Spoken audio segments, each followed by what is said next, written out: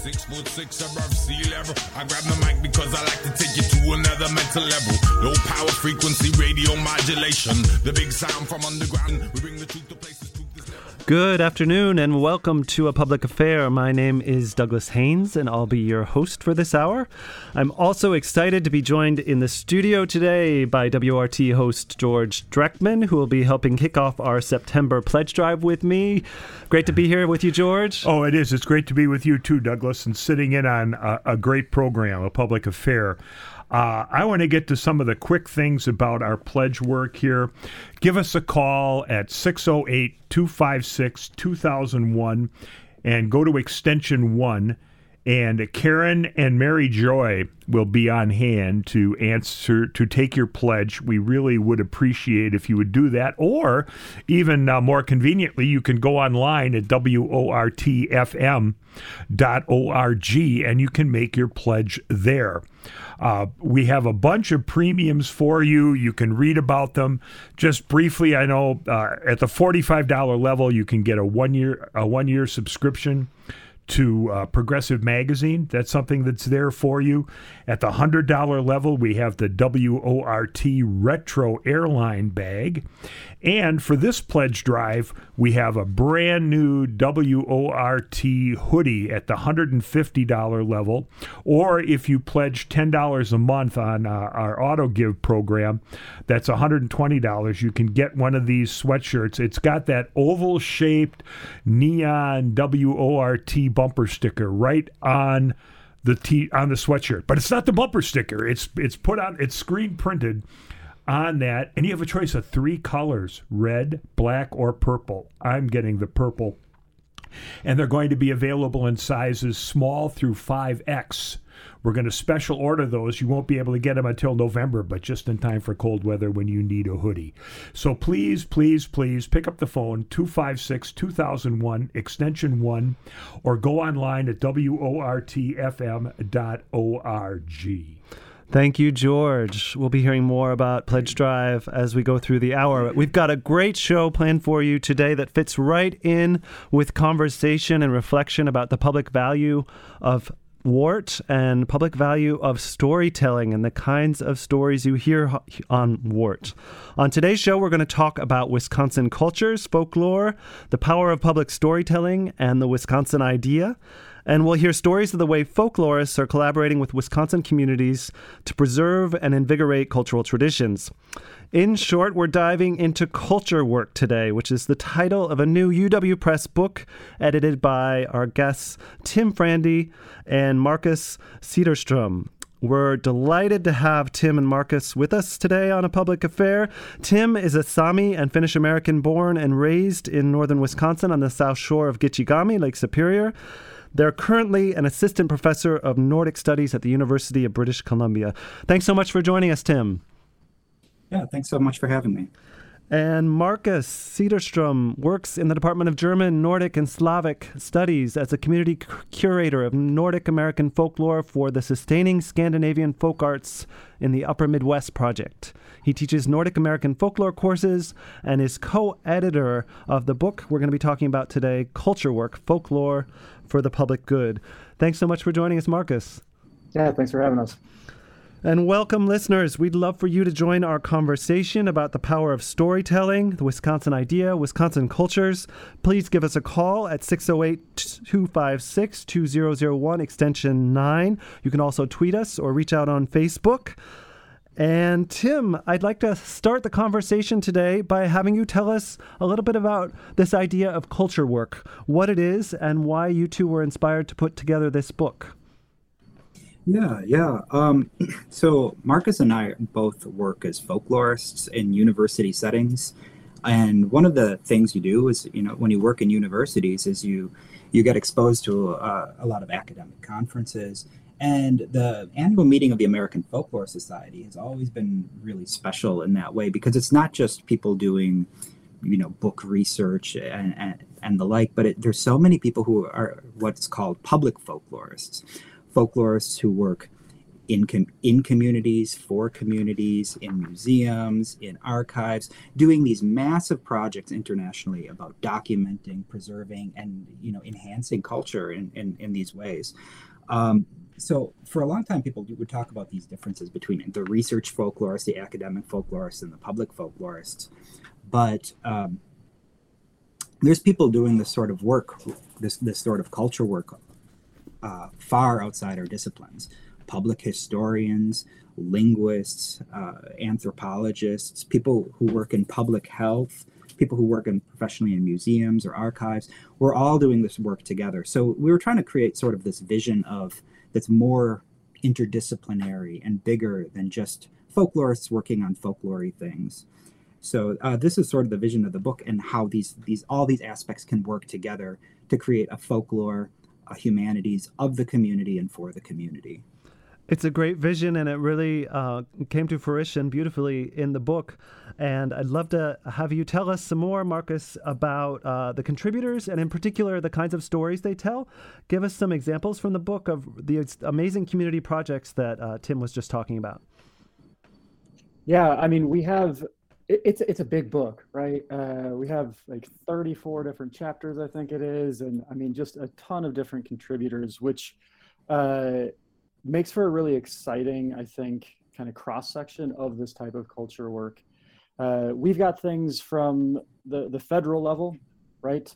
We've got a really wonderful chapter by Cheryl Scheel on the National Endowment for the Arts and the National Heritage Fellowships. Wisconsin is home to several National Heritage Fellows, including a couple that Tim and I have worked with specifically. Mino Gizik, Wayne Vallier up in Lac du Flambeau. He was recently named a National Heritage Fellow. And Cheryl's work is a really beautiful kind of look at the roots, I suppose, of this program. The National Heritage Fellowship is the highest honor that the United States can bestow upon a folk artist, a traditional artist. And Cheryl kind of walks us through the importance of that program, the ups and downs when it comes to federal funding, the need to kind of engage with that funding aspect, to raise money, to encourage the arts, to support the arts, that sort of thing. But we also then have community members who are working here. We've got a really wonderful chapter on revitalizing Franco-American song up in Vermont. That one is co-authored by several of the musicians and singers, along with an archivist, Andy Kolovos, at the Vermont Folklife Center. It's a beautiful example of a community-driven program that brought together a wide range of people to learn and kind of revitalize these not lost, but songs that hadn't been sung actively for a while. It's a really beautiful kind of example of community collaboration and the type of culture work that can happen from the grassroots, instead of someone coming in and saying, oh, we need to save this culture. We have these musicians, we have these artists, we have these singers saying, we want to keep this going. We want to teach it to the next generation. How can you help us? So I think that's a really big and important part of the work that we've been trying to amplify, these grassroots programs with the artists and the traditional kind of culture bearers, pushing the narrative. And all kinds of cultural production, right, or cultural products. You were just mentioning music, and one of the chapters in the book tells the story of Arnold Munkel, an amateur field recorder of folk music in the upper Midwest, which fits right into Wart's wheelhouse, right? In fact, Wart is mentioned in this chapter. Tell us more about Arnold Munkel and the importance of his collection, which is housed at UW-Madison. Yeah, it's a wonderful chapter written by Anna Rue and Nathan Gibson, and Nate is actually a co-host for Back to the Country on Wednesday mornings for WRT. So check that; it's a great show. Support that for sure. But Arnold Munkel's quite a character. right? So he's this older guy. He was living in and around kind of the Decorah, Iowa area. And he decided that he was going to start recording music. So he's recording all this music from the various live shows that are happening in, the very Norwegian area of Decorah, Iowa. He's going to Nordic Fest and just taking his recorder with him everywhere he goes. And he's hitting record every time a song starts, and he's turning it off every time a song stops. Everyone knew this collection existed. They knew these recordings were somewhere. But Arnold Munkle died, and the collection kind of disappeared for a while until one day it literally shows up in a box at the university. And Jim Leary and Jeanette Casey at the Mills Music Library take this in, and I don't think anyone really totally realized what a treasure they had on their hands when they start going through this. And there are thousands of recordings. And so what has happened in the last several years is Nate and the Mills Music Library have digitized these and put them up online. They're free to stream now. This past semester, we had Beth Rado, an amazing fiddler from Decorah, as a musician in residence. She went through the collection, started naming tunes, figuring out tunes, playing the tunes with an ensemble that she formed. So we see how this archival work, which we sometimes get in our heads as this dusty stuff that just sits in a box somewhere, can be part of a living tradition and can be revitalized and sustained by the work of artists and musicians. Check it out. It's a fantastic collection. There's some hilarious commentary from Mr. Munkle. It's just a really wonderful thing. It's available on the Mills Music Library website. And this is the kind of story and kind of resource that you can find out about on WORT and few other places, right? We have a midday conversation here about the wealth of cultural resources that folklorists are working with communities here in Wisconsin and elsewhere to create and give access to the public. So just another reason to reach out and support WORT today. I'm going to turn it over to George to tell you a little bit more about our pledge drive and what we're hoping to do today. Well, we do have, we do have an online donor to thank, an anonymous, one of my favorite donors. She called and made a pledge, and she listed her favorite programs as Musica Antigua, Listen Adventurously, and I like it like that, which is a really good snapshot of all the different programming we have here at WORT. So we would like to thank you too, and we would like you to call 256-2001. That's 608-256-2001, and go to extension 1 to make your contribution. Or, as our previous pledger did, go online, WORTFM.org, and you can make your pledge there. It's very important for you to support our station. You are the station, and you are the financial supporters of this station, so we really could use your help. What you have here at WORT, especially with a public affair, my trip, I just got back from a trip to St. Louis, and the radio airwaves are a wasteland. It's right-wing talk and religion.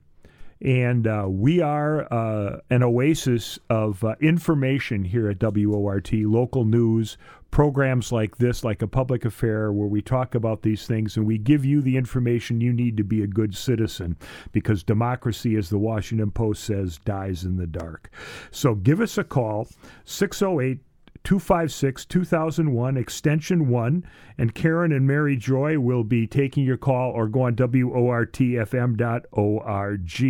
And we also want to thank Ian's Pizza for giving us some food today. Shout out to Ian's and all of you who are listening. And please, as George says, join us in supporting the public resource that is WORT, community-supported radio, in helping keep the power of public storytelling alive here, and also celebrating the wonderful world of music that you can tune into at any given moment here on WORT. And we were just talking with our guest, Marcus Cederstrom, about Arnold Munkle's folk music collection here at UW-Madison and its connection to WORT. We're going to move into another kind of storytelling here and highlight another example from your wonderful book, Culture Work, and that is the story of the Oulu Cultural and Heritage Center in Oulu, Wisconsin. A really great story of collaboration between local residents, Old World Wisconsin, and academic researchers. I'll throw it out to whichever one of you, Tim or Marcus, would like to tell us more about that story. Sure. The Oulu Cultural and Heritage Center is a fabulous example, in many ways like the Arnold Mukel example, of how communities really want to be engaged with the preservation, the revitalization, the sustenance of their own culture, right? I'm from northern Wisconsin, from not far from Oulu, which is a very small town of probably a few hundred residents, kind of near Brule, little bit ways from Ashland area.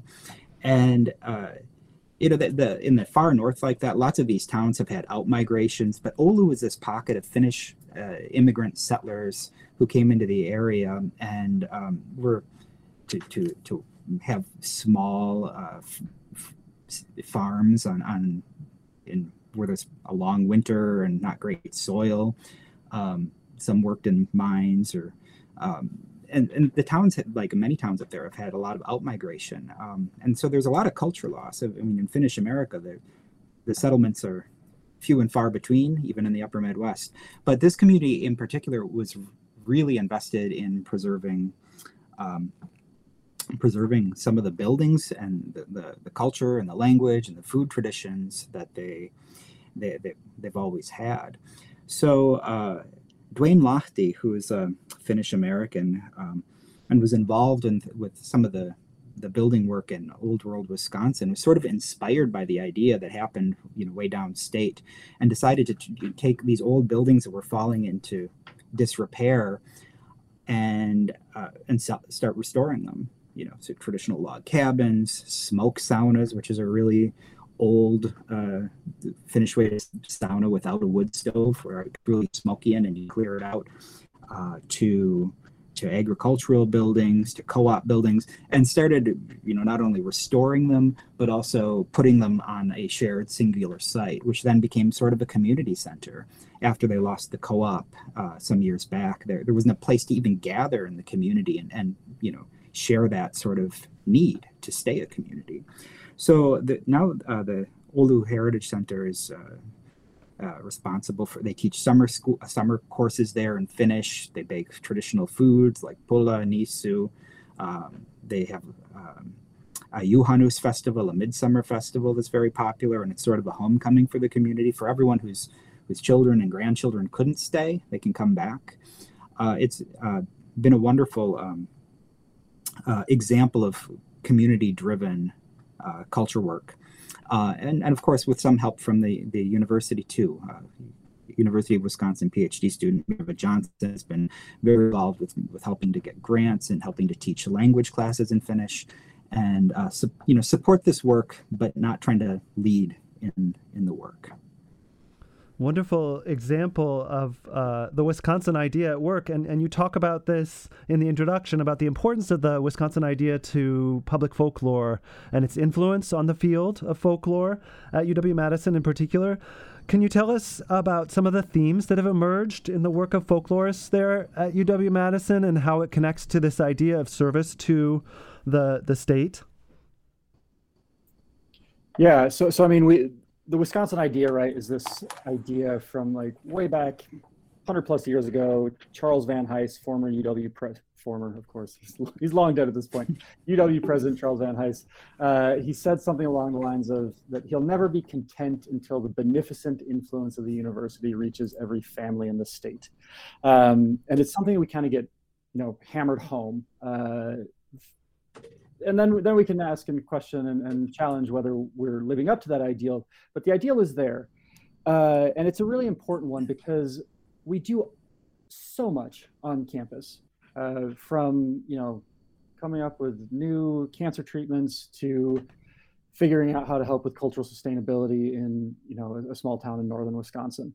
But the goal, I think, is really to kind of figure out how can we help the people we're working with? How can we serve not just the state, not just the region, but the broader public, whatever that public might be? And when it comes to folklore, I think what we see, especially at the University of Wisconsin-Madison, is really a kind of grassroots attempt at figuring out, like, how do we bring all this stuff into the classroom, right? Folklore it's the stuff that we don't necessarily read in books when we're in high school and elementary school. It's the family stories that are meaningful and important to every single one of us, but is not something that ends up in the school library. And the folklore classes, thanks a lot in part to Jim Leary and Janet Gilmore, who have since retired, really work to get students to drive what it is we're doing on campus. How can we be sure that the culture that these students are living in and around and with and creating is seen in the classroom every single day? So folklorists on campus at UW-Madison, and Tim is a product of that program, are constantly working to figure out, like, okay, how can we bring this into the everyday? And not only that, but how can we amplify these stories in a way that legitimize and help sustain them based on what these students are living, based on what the community is living and what the community needs. So I think those are kind of these themes that we see running through this, like, grassroots approach to folklore, to an amplification and a legitimization of the everyday lives of the people of the state of Wisconsin in this case. It's key to what we do, I think. And it reminds me, it's key to what we do here at WORT as well, amplifying local culture, amplifying local stories. And I want to make everybody aware that if you join us in this effort today to donate to WORT for our fall pledge drive, that you can be entered into the running for a copy of Marcus and Tim's book, Culture Work, Folklore for the Public Good, which we're talking about today, brand new from UW Press. So if these stories spark your interest, give us a call, please. George will tell you how here to get in touch with us. Well, it is 608-256-2001. That is the phone number, and you can also donate online at wortfm.org. We do have another anonymous donor to thank, and we thank you, but we are running a little bit behind our goal of getting a number of people getting 10 people to pledge on the program. So this would be a good time for you to get up there and dial 608-256-2001 and extension 1, or go to the website, wortfm.org. We would really like to have you make that call or get online and make that pledge right now. It would be a big help to us.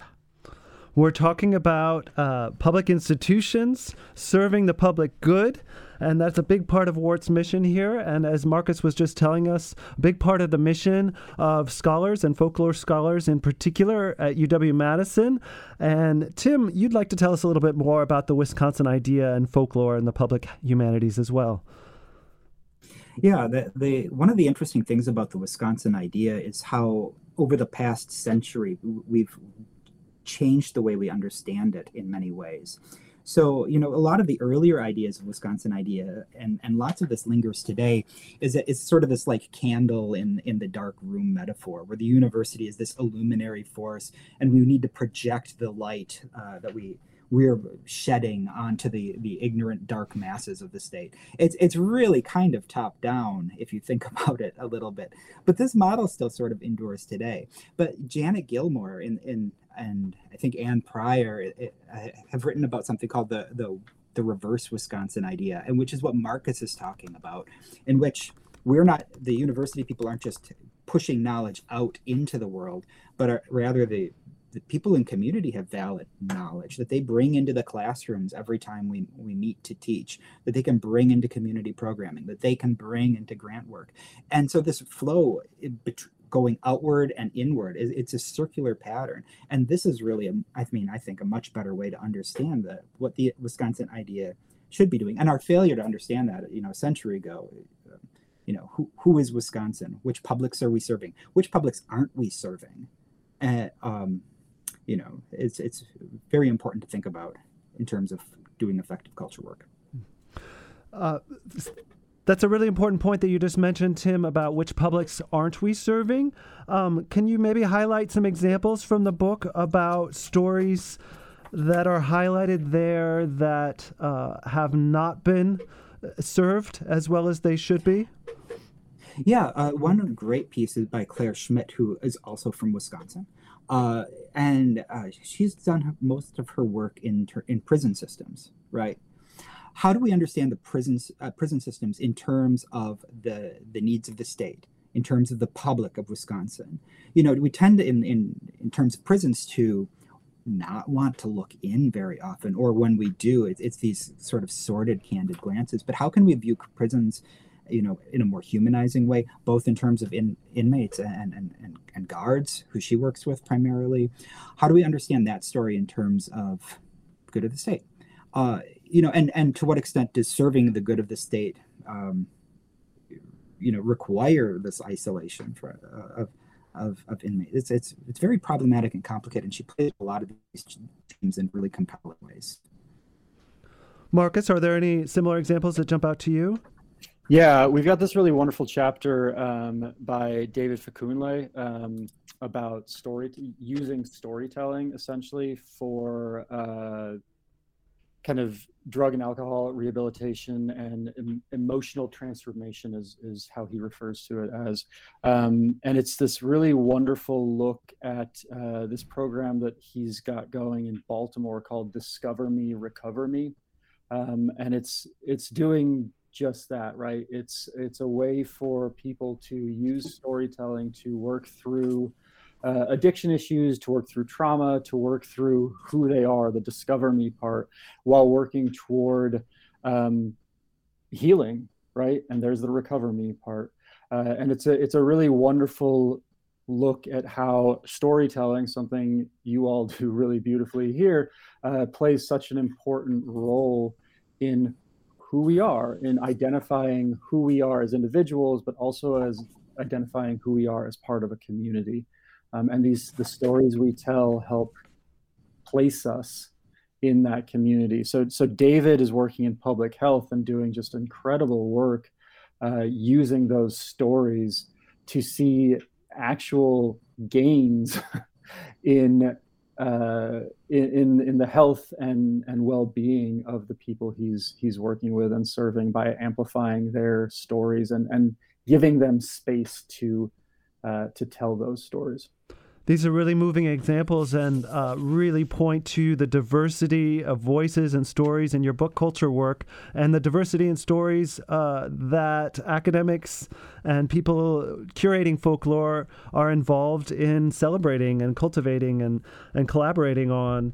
And you just mentioned, Marcus, about that concrete impact on people's lives that this kind of public storytelling and public folklore can do. People might think, oh, folklore is maybe, they might come to it with this idea that it's sort of an esoteric pursuit, that it's, preserving history and culture is great. But what your book is really doing is highlighting folklore now as a living presence in the world and how it can bring people together. Tim, could you tell us a little bit more about what you would say to somebody who says, well, how has community-based folklore made a difference in the quality of people's lives? Yeah, I think that there's, in so many ways, the traditional, conventional model of folklore was very much document culture, document stories, document songs, document cultural practices, and we will preserve them for posterity's sake. But what's more interesting than that is actually being able to use what's collected and circulate it back into cultural practice.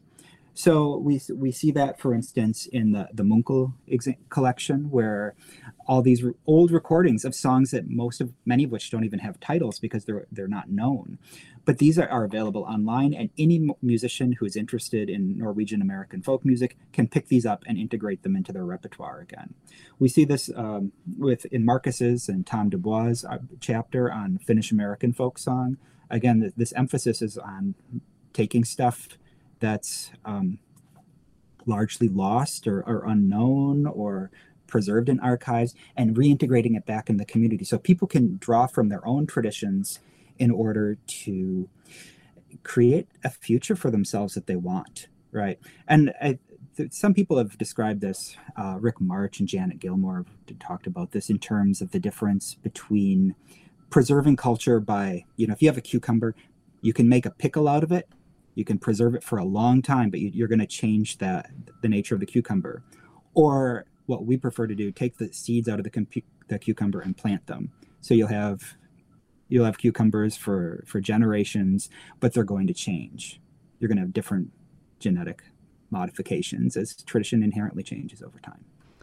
And I'm going to pick up on your metaphor there, Tim. That's a wonderful way to think again about the work of WRT as well, that we're planting seeds for culture. And that's why we thought this book would be so appropriate for our conversation today. The book is Culture Work, and if you feel served by WRT, if you've ever tuned in and felt community, we want to hear from you today. All donors this hour will be entered in to receive a copy of Culture Work. There are lots of other rewards or benefits to donating today. George can tell you about that, but of course the biggest benefit is that sense of community that we gain from participating in these conversations. It is, and the more I fill in on different areas, the more I'm exposed to that community. And I'd love to see someone call in here and claim one of our advertising sweatshirts, one of our new WORT sweatshirts at the $150 level for a one-time gift, or $10 a month in our Evergreen program. And you can choose from red, black, or purple. And they're available in sizes small to 5X, so you can get your color and your size. And we'll get them to you by November if you call now at 256-2001, extension 1608, 256-2001, 608-256-2001. And Karen and Mary Joy are standing by to answer your call, or you can go to WORTFM.org and pledge online. We'd love to have you do that. If I might, I'd like to ask a quick question. I'm a history major, and history's always been my passion. And, there are some areas of history where the only thing we have as a record is oral tradition. Especially from the indigenous peoples, but this is still what kind of interactions do you have, or have you seen between the the kind of stories you collect and interacting with historians who are trying to write a history of an event or of an area or people? Tim or Marcus, want to jump in with that? I would see I've always seen public historians as a sort of a cousin discipline to what folklorists do. We've always, we share in collecting stories to understand people and culture. And, there's a long history of collaboration, especially in museums where public historians and folklorists often commingle. So, yeah, there's really considerable overlap. And I think we're seeing more of a kind of approach to the everyday, the history of the everyday, yes, which is a lot of the work that we're doing in folklore, right? Looking at how do we live these lives every single day. And as you pointed out, a lot of the stuff isn't written down. So what are we working with? We're working with fragments, and we're trying to piece together a bigger picture to better understand the world that was, so that we can understand the world we're in and hopefully create a better world to come. So all of these things play a role, and and it's a really important thinking about when we talk about history and folklore and oral tradition, and making sure that we're recognizing and kind of working with those traditions in a way that's respectful to the community, but also notes just how important it is to the world we live in today. We're talking with folklorist Marcus Cederstrom and Tim Frandy, who have just co-edited a book called Culture Work, Folklore for the Public Good. We're talking about public storytelling here on WRT FM on A Public Affair today. We'd love to hear from you. You can reach out to us on Twitter or Facebook, and we're doing a pledge drive right now as well, and we'll continue talking about that over the course of the hour. But I'm going to dive a little deeper here with Marcus and Tim to talk about some of the challenges of public folklore today. What are some of the challenges of doing this kind of collaborative public work? Another prong to that question might be how has digital media changed how folklorists can reach and work with the public? What can you tell us about contemporary challenges of this kind of work? I mean, COVID's been a thing, right? Yeah. So we can talk about the big picture stuff, right? And just like lack of funding. There's a lack of state and federal support for this type of work. There's just no way around it, and it needs to change. This is super important to the lives of the people that the state and federal government purport to be serving, and we can make a huge difference by supporting the arts, by supporting traditional culture, by supporting music, these sorts of things. There's a ton of research showing that that is the case. This is not just some like rant by a folklorist who believes that. So that's a key aspect to it. But the pandemic has been an interesting challenge and also an opportunity when it comes to, as you just asked, about digital media. One of the things that we've seen is an ability to kind of reach a wider audience because of our ability to move things online. However, that's also tough, right? Some things don't work as well online. It's difficult to kind of really get the feel for, rose mauling, watching a Zoom showing, right? At the same time, we've been playing with different models to kind of amplify this work. So we've actually got a show coming up here in October 4th on campus at 6 p.m. We're bringing a Swedish folk band over. And what we did was, a while back, we had them perform on Zoom. It was just a short 1-hour performance. It was great. Since then, we've also then worked with them to kind of record basically like music videos. Those are up on YouTube now. Those are being used in classrooms here on campus, in folklore classrooms and the music school. They are then going to be performing live on October 4th. So we kind of piece together this like digital aspect, right? We can introduce people to these Swedish musicians in a really intimate way. You can bring them into the classroom. We can think about the different aspects of folk music and what it means, looking at immigration, looking at labor issues for this particular show. And then we can have them perform and meet with the students in person.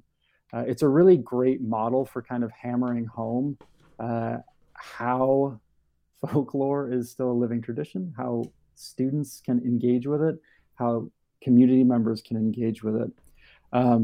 So that's a fun way of kind of using that hybrid model, the digital aspect, to really create the opportunities to spread the word and get a bigger audience, while also bringing them in person. Tim, I don't know, what do you got? Yeah, I mean, I think obviously funding is a huge problem. I think Wisconsin, if I recall, seeing a couple months ago, is maybe 49th in the country on state arts funding per capita. It's really abysmal, which is, as a almost a lifelong resident of the state, it's incredibly depressing and short-sighted. And in terms of funding stuff, I've always thought that culture is actually a really effective investment. Not to sound like an economist, but if you're having problems in schools, if you're having problems in your healthcare systems, if you're having problems in your environmental management, the cultural factors really are central in all of this stuff. And research has shown this time and time again. One of the most important, interesting studies I've seen in ages came out from the University of Alberta, was looking at First Nations communities. And it was clear that the communities that invested most in cultural programs and language maintenance had lower diabetes rates. It was like 1.2% diabetes for communities that had high cultural investment, and up to 20% for the communities that did not. The differences is shocking, and we work cheap because we're used to working on low budgets. So our investment in culture is more than just something that's pretty to look at, colorful displays of traditional arts and cultural practices. This is really, really good and necessary for our healthcare, for our educational systems to work, for our environments to be healthier, especially if you're looking from indigenous perspectives. Culture really, really matters. Beyond that, there's some serious problems, I think, nationally in terms of how the infrastructure works. I mean, a lot of cultural workers are centered at universities or at big government institutions, and it requires a lot of mobility from individuals. So, I just moved to Vancouver, BC, because for work, taking me 2,500 miles, 2,000 miles away from my main fieldwork sites in northern Wisconsin. The lack of ability for people to stay in communities that they care about while working is a pretty serious problem and very jarring for a lot of us who will work with the community for 10, 15, 20 years, and then we have to pick up and move just because that's what's expected of us to be able to pay our bills. Thank you, Tim. And what you're saying about investment in culture really resonates with me personally, and it resonates with why I came here to WORT to create public conversations and broaden the diversity of perspectives and voices and topics that we can hear out there on the radio, in the media right now. And so you can think of pledging to WORT as an investment in culture. If you care about the issues that Tim was just mentioning, education, healthcare, ecological health, these are all issues that have to do with values, human values. And that is what we're talking about so often here on A Public Affair, is human values and how we forward and advance values that create healthy societies. And as a professor at UW Oshkosh, I came here because I believe in the Wisconsin idea. And then I came on to WORT this year because I believe in having more public forums or adding my voice to a broader audience to create these conversations around values and what's important, as Marcus and Tim were just talking about. So this is your chance. We would love to hear from you. A few more folks here in the 10 minutes or so we have left this afternoon. Please share your investment in culture with us. And George is here to tell you a little bit more about how to do that. Right. We really do need you to pick up the phone and call 608-256-2001 or to go to our website, wortfm.org. We're running short of our goal to get 10 callers. We haven't done that. And we would like you to step up and do that for us, 608-256-2001 or wortfm.org. Now, it doesn't matter how much you pledge. If you can only afford $5, that's fine. We're happy to take your pledge for whatever amount works for you. But the important thing is that you call or go online and that you pledge. 608-256-2001, and you can talk to Karen and Mary Joy, or go to wortfm.org. At our website, you can see the premiums that we have and at the various levels that we have them. We would love to have you do that. It's very important to keep WORT on the air and running. We're in the process right now of trying to replace all of our soundboards. Hopefully, this is the last pledge drive we're going to ask for money to pay for those soundboards. We have to raise money to cover our operating expenses, and then we also set aside a certain amount for long-term investment, and that's an important long-term investment we have to make because they don't make parts for our soundboards anymore. And if we don't have a soundboard, we're not on the air. So 608-256-2001, extension 1, WORTFM.org. Think of this as an extension of investment in public infrastructure. We need your help creating public infrastructure here at WORT. And we also really want to give away Tim and Marcus's wonderful book, Culture Work, this hour. So please, in these last 10 minutes with us on A Public Affair, join our community conversation, contribute to culture. And we're going to talk here in the last 10 minutes with Tim and Marcus, about the joys of culture work and what they have learned from community collaborations, both in your own work and some of the stories that your collaborators tell in this book are also full of joy. So what do you find in community collaboration that is joyful, and what have been the biggest lessons for you? Marcus, we'll start with you. Yeah, I mean, it's fun, right? That's kind of a trite answer, but it's really fun to be working with these amazing artists, these amazing community members who are experts. And it's one of these things where you go into a community, you start working with an artist, and they're like, oh, I'm not an artist. I'm not very good at this. And then you see the work that they're doing, you're like, oh, no, this is the most amazing thing I've ever seen in my entire life. It's just a beautiful kind of... It's a beautiful sense of community that is created when you're working with people who believe and kind of trust in the arts and the traditional culture that they work in and with.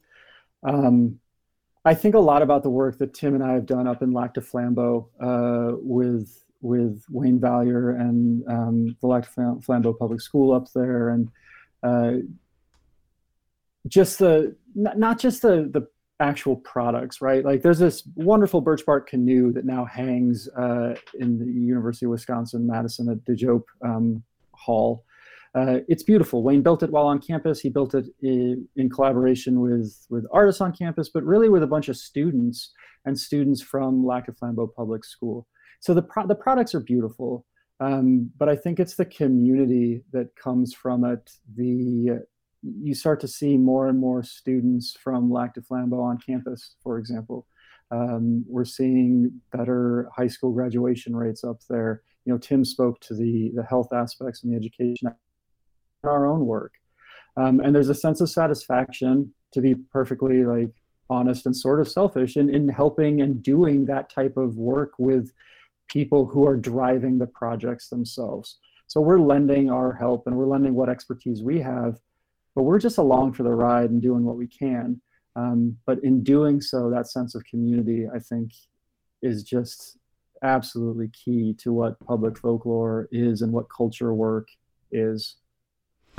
Beautiful. And that thread of community has come all throughout our conversation today and in your book as well. Tim, joys of public folklore, joys of culture work.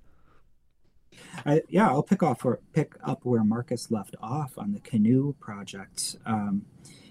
One of the amazing things about building a birch bark canoe, which I mean, it takes a couple months of harvesting. You're looking at 6 weeks to construct it. It's a really difficult form, and because it takes so long, it's really such a community-centered process, right? And when we ran the birch bark canoe project in Madison, there were probably 1,000, 1,500 people who put their hands on the canoe, who worked on it, who put their good energy and good intentions into the canoe. And in doing so, we were all, whether or not we were just visitors or folklorists or artists or Lac du Flambeau public school students who came down to campus, we were all part of building something bigger than ourselves. And that made it special and made it important. And everyone understood that they were a part of something that was important. And what makes it important? I don't know. I mean, it's not just that we made a canoe. It's that we chose to do something that would be important. It's really kind of a complicated thing. The other example that always comes to mind is the Ojibwe Winter Games, a week-long competitive festival run at Lac du Flambeau for grades 5th through 8th grade. They participate in traditional games like snow snake throwing, the hoop and spear game, Apakaнаtig, which is like an atlatl game that's people play. Every day, kids get medals for competing in this. And we brought students from UW-Madison up for, I think this is the 11th year we're going into. And every time we bring up students, every time school kids participate, they come back transformed, because what was happening is something very special and very magical. And it's not just playing the games to play the games for the sake. And it's not reenacting and trying to pretend we're something we're not, like, people in 1600s before missionaries came into the area. We're doing something different, and it carries this power within people. And we're not just doing the thing, we're using this thing to transform young people, to plant the seeds of identity within them that are going to grow their whole lives. And so as a folklorist, as an academic, as a public worker, this sort of thing is the most beautiful thing and best part of my job. Lovely, lovely. Thank you, Tim. We're doing this thing together, Tim said, about public folklore, and that's, of course, exactly what we're doing here at WORT.